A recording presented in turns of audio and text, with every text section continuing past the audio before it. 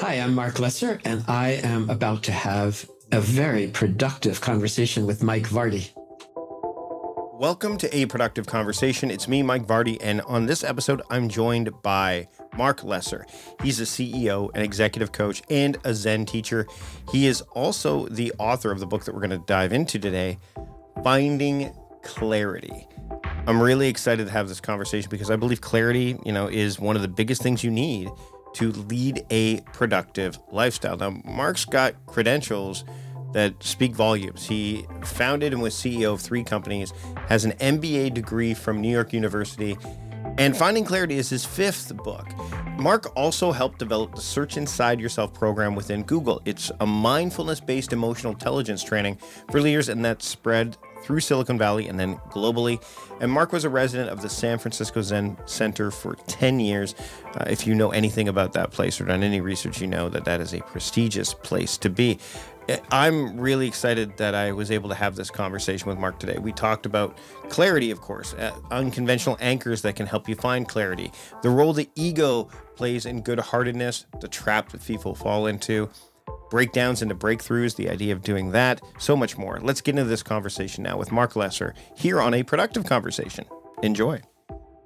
Marc, thanks so much for taking the time to join me today and have a very productive conversation. Yeah, we were just chatting a little bit about, productivity and this combination, I think, of, I was just writing a little bit about scale and depth and how scale can often be chasing those shiny objects. Mm-hmm. Yep.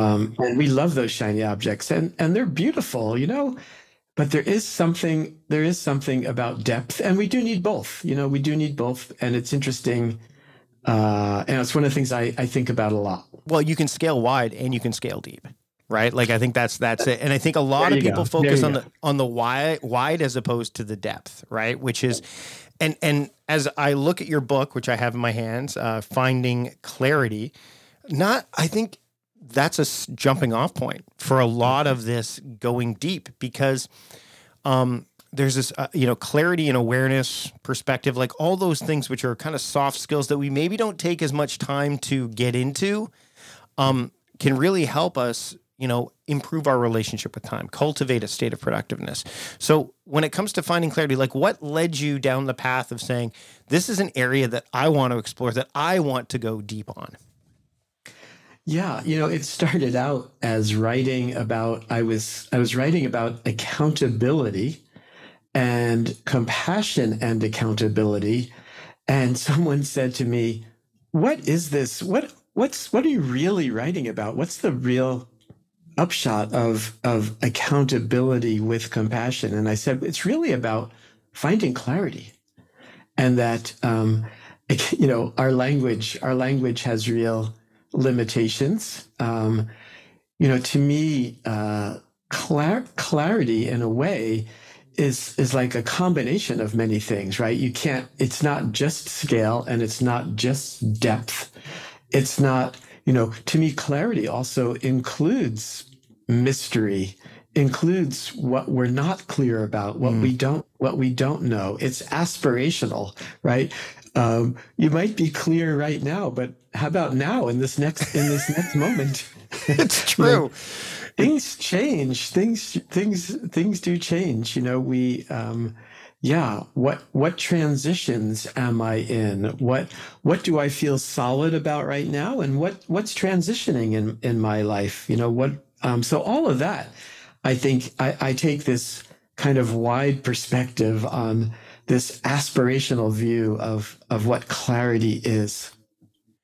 It's something that I find people struggle with, in that, not that they don't desire clarity. It's the ability to sit with it. Mm-hmm. It's the ability, because we live in a world that's about move forward progress, right? It's about, we can't just, and to me, and I'd love to hear your thoughts on this, clarity isn't like, if you're in motion, well, it's like anything else. Like, I was on a train from Lisbon to Porto with my wife a few weeks ago as we're recording this, and clarity was not something that I could necessarily have looking at the window because we were in motion. So how does someone who wants to find clarity reconcile the fact that they, in order to find it, and they have to stay with it to a degree. Yeah. Yeah. This is the great paradox, I think, of clarity, is that the practice is noticing the gaps between, where you are and what you want to be clear about, right? And that is, I think, almost by definition, not so comfortable, right? So Right. there is some discomfort, and how do you stay with that discomfort and neither avoid it, neither push it away or pretend it's not there or get all emotional about it? How do you actually stay with it? And this, to me, there's a this is one of there's a 30-year-old book, or at least 30 years old, called The Fifth Discipline by Peter Senge. And I remember coming across this line that I highlighted, where he says, the most important quality of a leader might be not avoiding the discomfort between the gaps of what is and what we are aspiring to be or aspiring to do. I thought this was this really stayed with me about, again, whether it's leadership, growing businesses, entrepreneurship, or even relationships, our personal relationships, like what is, right? What is and what needs tending to, what needs development in all parts of our lives. And to me, this is the practice, right? The practice of finding clarity is noticing the gaps between those things. Well, and to your point, I mean, you mentioned the word practice. It's very similar to things like meditation, journaling, all of those, exercise, any of those. Is the practice is the progress. It's the process. It's all that, as opposed to, I think people really want to be able to check off a box. I meditated, check. I exercised, but you're not done. Like, there's no being done, right? Yeah, right. I'm clear, right? Like I always love, I've done a lot of different trainings and workshops in my life, and often they start by people, introducing themselves and what their current positions are. But part of the reality is that we're all in motion, just like you're on the train, we're all on the train, right? We're all in motion in some way. I might be the CEO of a company today and I'm clear this is my role, but it doesn't mean I'm not wondering, like, okay, like what's next in my life, or what, where are we going as a company? And the strategy, we had this really great, clear strategy, but things have changed and I now need to meet where I am now in my life. I now need to meet where I am in my company. So this is this great, the process of finding clarity, the process of noticing the gaps, feeling the discomfort, and enjoying the ride too. Yeah. One thing I've been thinking about as I was going through the book, you talk about the gaps, you talk about curiosity, which we'll get to in a second.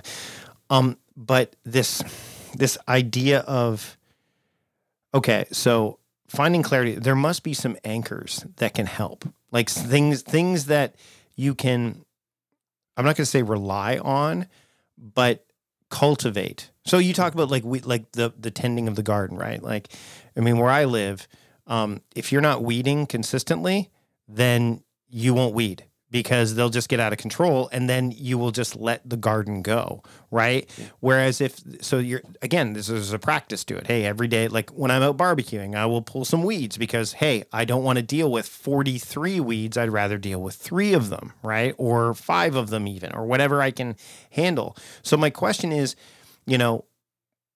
routine, ritual, like, are these things that can be considered anchors? Like what, and maybe even to a further degree, what are some unconventional anchors that people can use to find clarity? Yeah, the one that I think is parallel to your metaphor about weeding is what I sometimes call the no festering rule, right? So in relationship, whenever there's something not quite aligned, when you notice there's an ouch, your feelings are hurt, there's some discomfort, to not those small things will get bigger and bigger if you don't tend to them. Those are like the weeds in our relationships. Now, maybe unlike the weeds in our garden, or maybe we don't have to tend to every one of them, but we need to pay attention and we need to make decisions. And it's probably a good practice, is and a lot of this book really, and when we talk about accountability, it's dealing more skillfully with conflict. Right.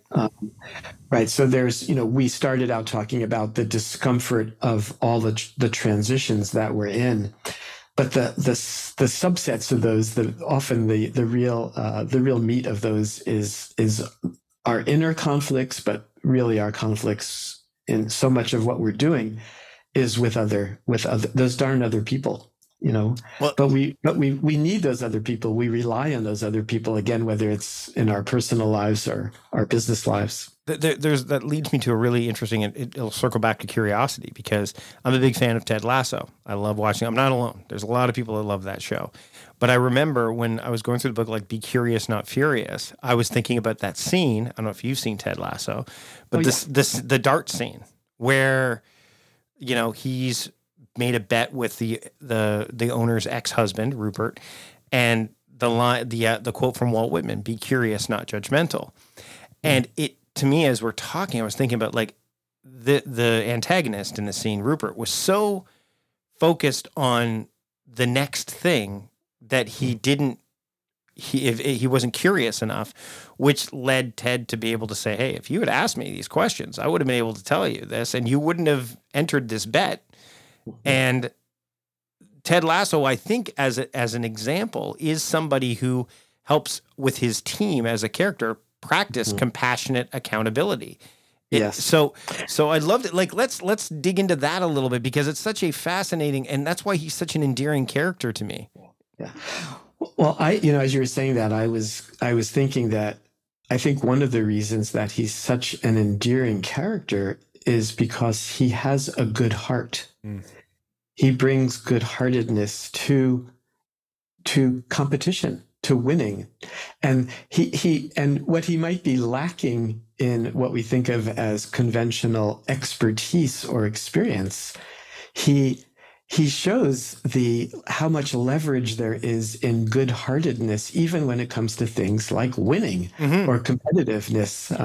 So it's super interesting in that way, and how I think we're all drawn to that kind of, again, it's almost like a way of being, and a like how can we bring good-heartedness into our work and our lives. And I think, in some way, the role of a leader is to help bring out, and which he does. Again, he brings out the good-heartedness in others, even we get to see all of the gaps, the lack of good heart, or there is the deception, and he just is meeting it all with his own good heart and transforming it in very positive ways. He's a great role model that way. And he also surrounds himself with people who know the game better than he Yes. does. Everybody else in that room knows the game more than he does.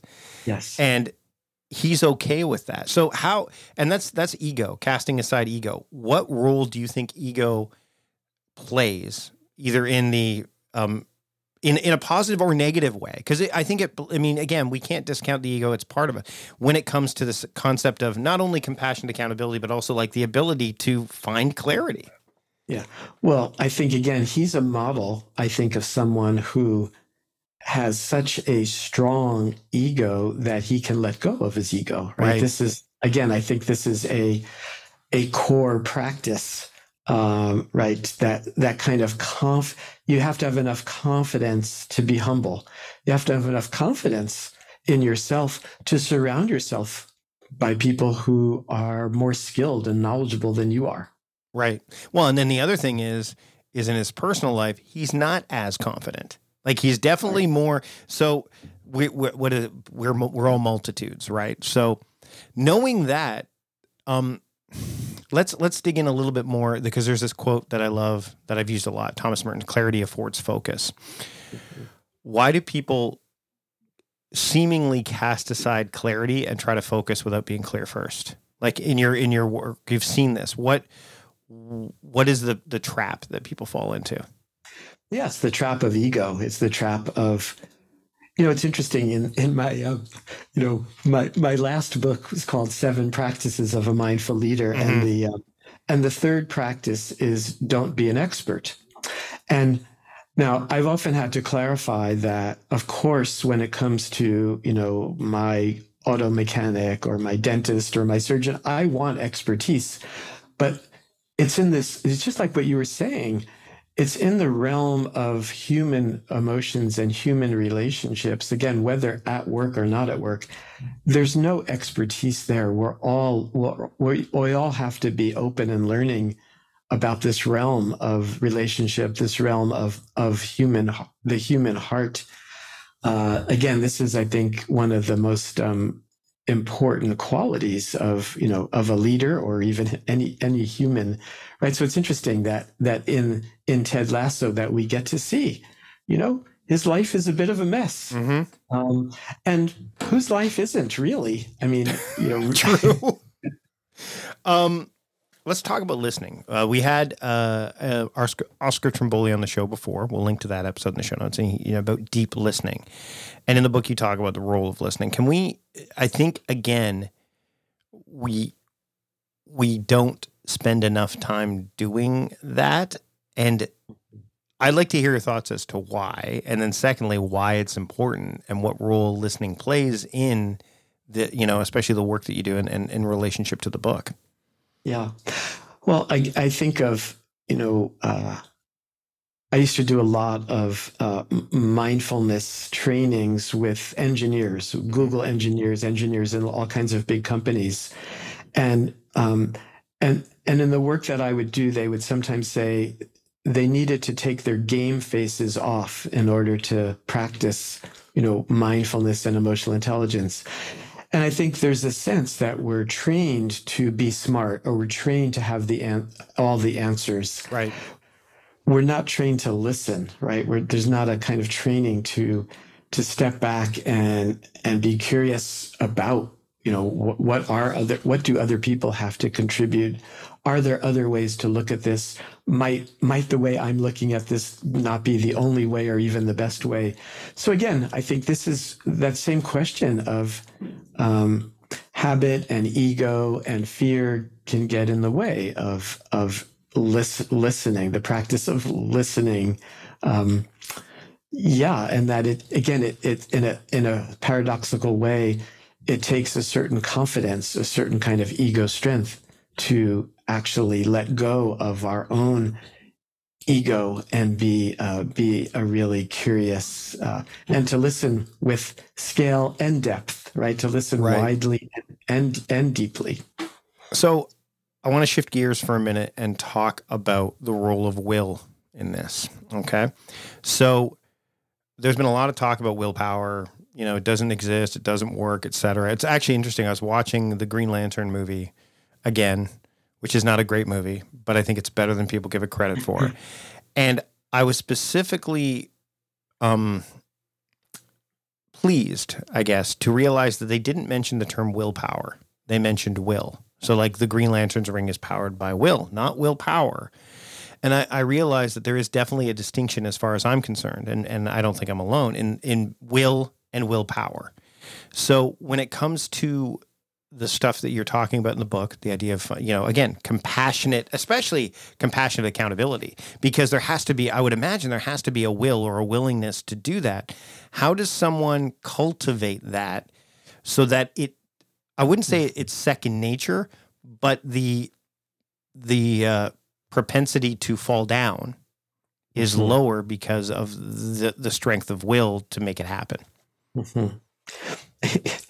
It's interesting, the word will. I was thinking of, connected to that is, for me, I like the word ambition. Sure. I'm a big proponent of whether you call it will or ambition or high motivation, right? To me, um, and again, this is like, I want people who are highly motivated to solve problems. Hmm. I want people who are highly motivated even to access one's open heart, right? And even, I also, in addition to a business person and entrepreneur, I'm a meditation teacher. And I describe that it takes a certain will or ambition and motivation to actually have a meditation practice, right? Right. To to to clear the decks from the stream of activity and busyness and noise, to actually sit down in a quiet place, even for a few minutes. But once you enter that space, that's a time to let go of one's ambition. And so this is so interesting that it takes, I think, that kind of will or ambition to be able to stop. But once you're there, let it go. Right. Like be willing to put yourself in a space of where you don't know what's going to happen, where you can train yourself to let go of getting anything. What, like, to me, the practice of one of the ways that I think about meditation and even listening to a certain extent is like, what does it feel like if there's nothing lacking or nothing missing for me right now? How is that? How does that show up? Well, yeah, This because is this is a kind of listening. well, Yeah. yeah, and the idea of if you're ambitious is it's hard to cast that aside when you're like everything's fine right now, right? Like everything's good. That's right. And, fine's not even the right word, but everything's good. Well, wait a minute, but I'm ambitious. Shouldn't I want more? But do we? Do you? Does it? Like, I mean, it's such a, again, the multitudes aspect. It's another thing that's interesting, and is the idea of turning breakdowns into breakthroughs. I think what can happen, I know I can actually give you an example that's happened recently. And by the time this is recording, this will have happened. But both of my team members that were part of my team in May are no longer on the team. They both, they had other opportunities and so on and so forth. And it happened within, I kid you not, a 2-week span of each other. So we went from having Mike and his team to Mike and Keith, who's producing this episode. And that's the team. And it was, I could tell you that I wonder, and I'd love to hear your thoughts on this, but I would say my reaction a few years ago would have been, I need a drink, or I need, or a knee-jerk reaction to try to fix the problem in that moment. But I'm now, whether it's wisdom, maturity, a combination of those things, or even just an ability to, or a willingness to sit with something. As of right now, I have done nothing other than sit with it and slowly examine it. Not even deliberately like, let's make a list, or I'm just letting it percolate. And I wonder, that to me sounds a lot like turning what could be a breakdown into a breakthrough. I think there's part of that there. I'd love for you to expand on that. Yeah, I mean, it's interesting. I'm reminded of a similar episode in my life. I was CEO, founder of a publishing company many years ago, and I can remember feeling relaxed about, I really had a good team, and it was like similar to what you're saying. It was like a Monday morning, and suddenly my team started disappearing. One of my key people said, my father's not feeling well, and I've got to move back to the East Coast. My team in one day kind of fell apart. Now, I think I wasn't in the same kind of relaxed position because I needed to replace them. But having said that, there was, I think, part of the lesson was kind of accepting change, accepting things. In this case, in both of our cases, I think sometimes these things are not within our control. Right. And then it's like, okay, what can I learn from this? What do I need to do? This is a transition. This is a learning. It might be hard. But again, it's that coming back to what we were saying earlier about our relationship with change. And I kind of got from you that there's maybe some discomfort there. Oh, yeah. But Yeah.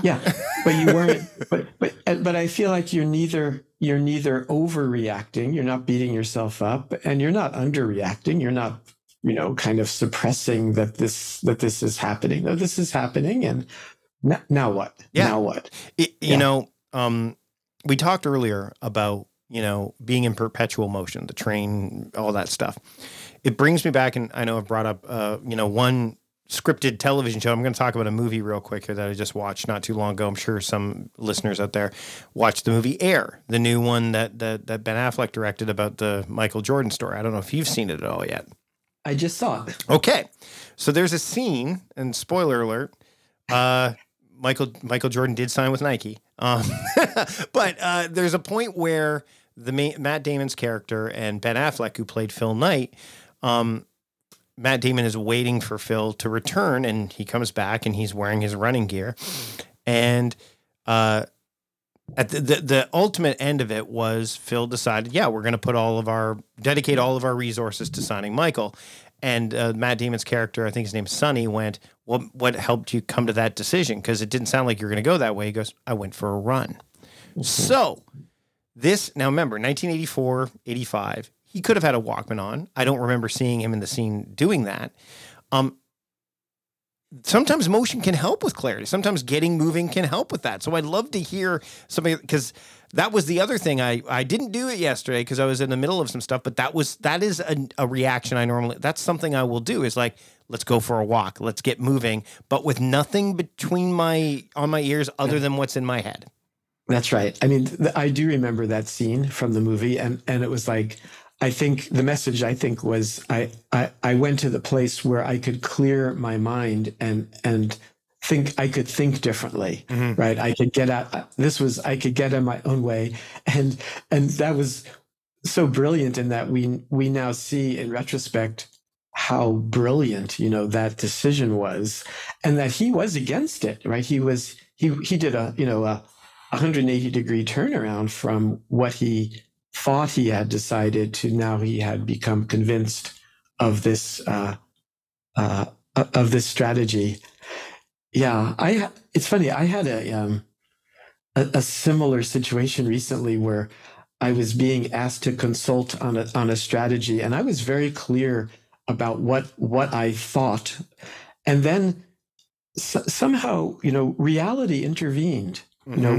We started experimenting with something that I really thought was a bad idea. Very similar in a way, I think, to that. But like, it's like, oh yeah, I need to let go of, ego can be a very dangerous thing when it comes to our decisions. Important decisions about direction and strategy, mm-hmm. right? And I think this was. The message here was I went for a walk and I could let go of my ego, my point of view. And man, we're now aligned. Well, and interestingly, I think the other thing that I take away from, again, finding and gaining clarity, like all of that stuff, is you don't have to sit and meditate for three days to get. You don't have to go on a retreat. You could go for a walk. You could go for a run. It does involve a pause for sure, I would imagine, or a stop. To the what happened with Phil Knight is you mentioned he was in his space to do that. So that was almost like a pause. Like a run for him is that pause. Right. For people who live in a world, which is a lot of us, where progress is always about not stopping, keep going, move forward. What do you say to that person that's listening to this right now that's saying, I don't have time to take a breath, let alone, because not all clarity, I would imagine, is from like just dead silence. That's not what it is. So I'd love to, can we dig into that a little bit? Yeah. It's a story that I tell in my book. It's mm-hmm. the question that I'm most asked by Google engineers is, what is the least amount of time I can meditate and have it make a difference? And my, and I think the question from them came from a science. They wanted to know what science had to say, but they also were just curious, like, like, I don't have time for this. Yeah. And my response came to be one breath, but one breath with full awareness every day.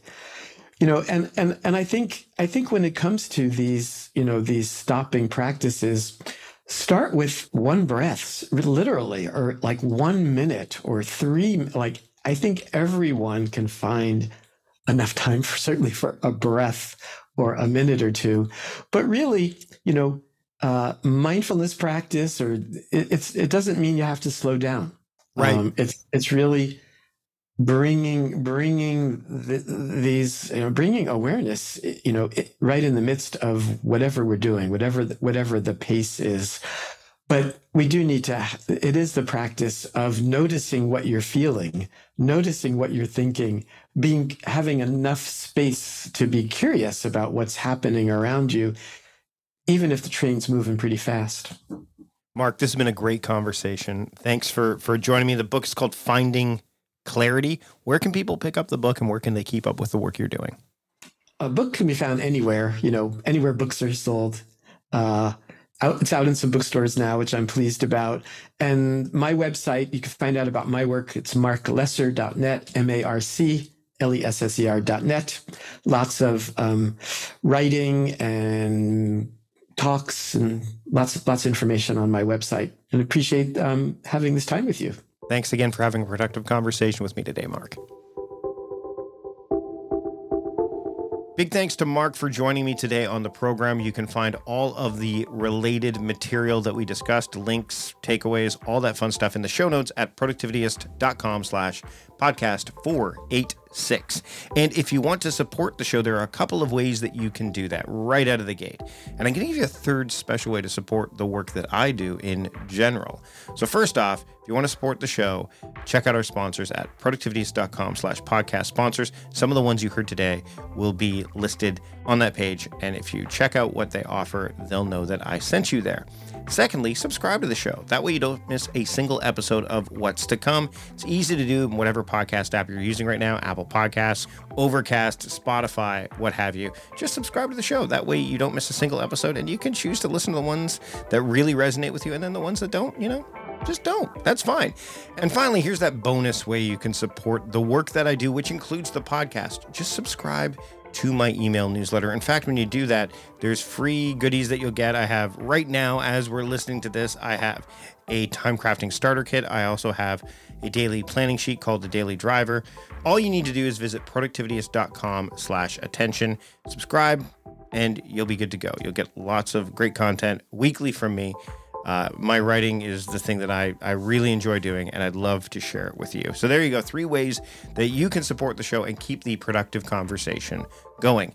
That's it for this episode. Until next time, I'm Mike Vardy, the host of A Productive Conversation, reminding you to stop doing productive and start being productive. See you later.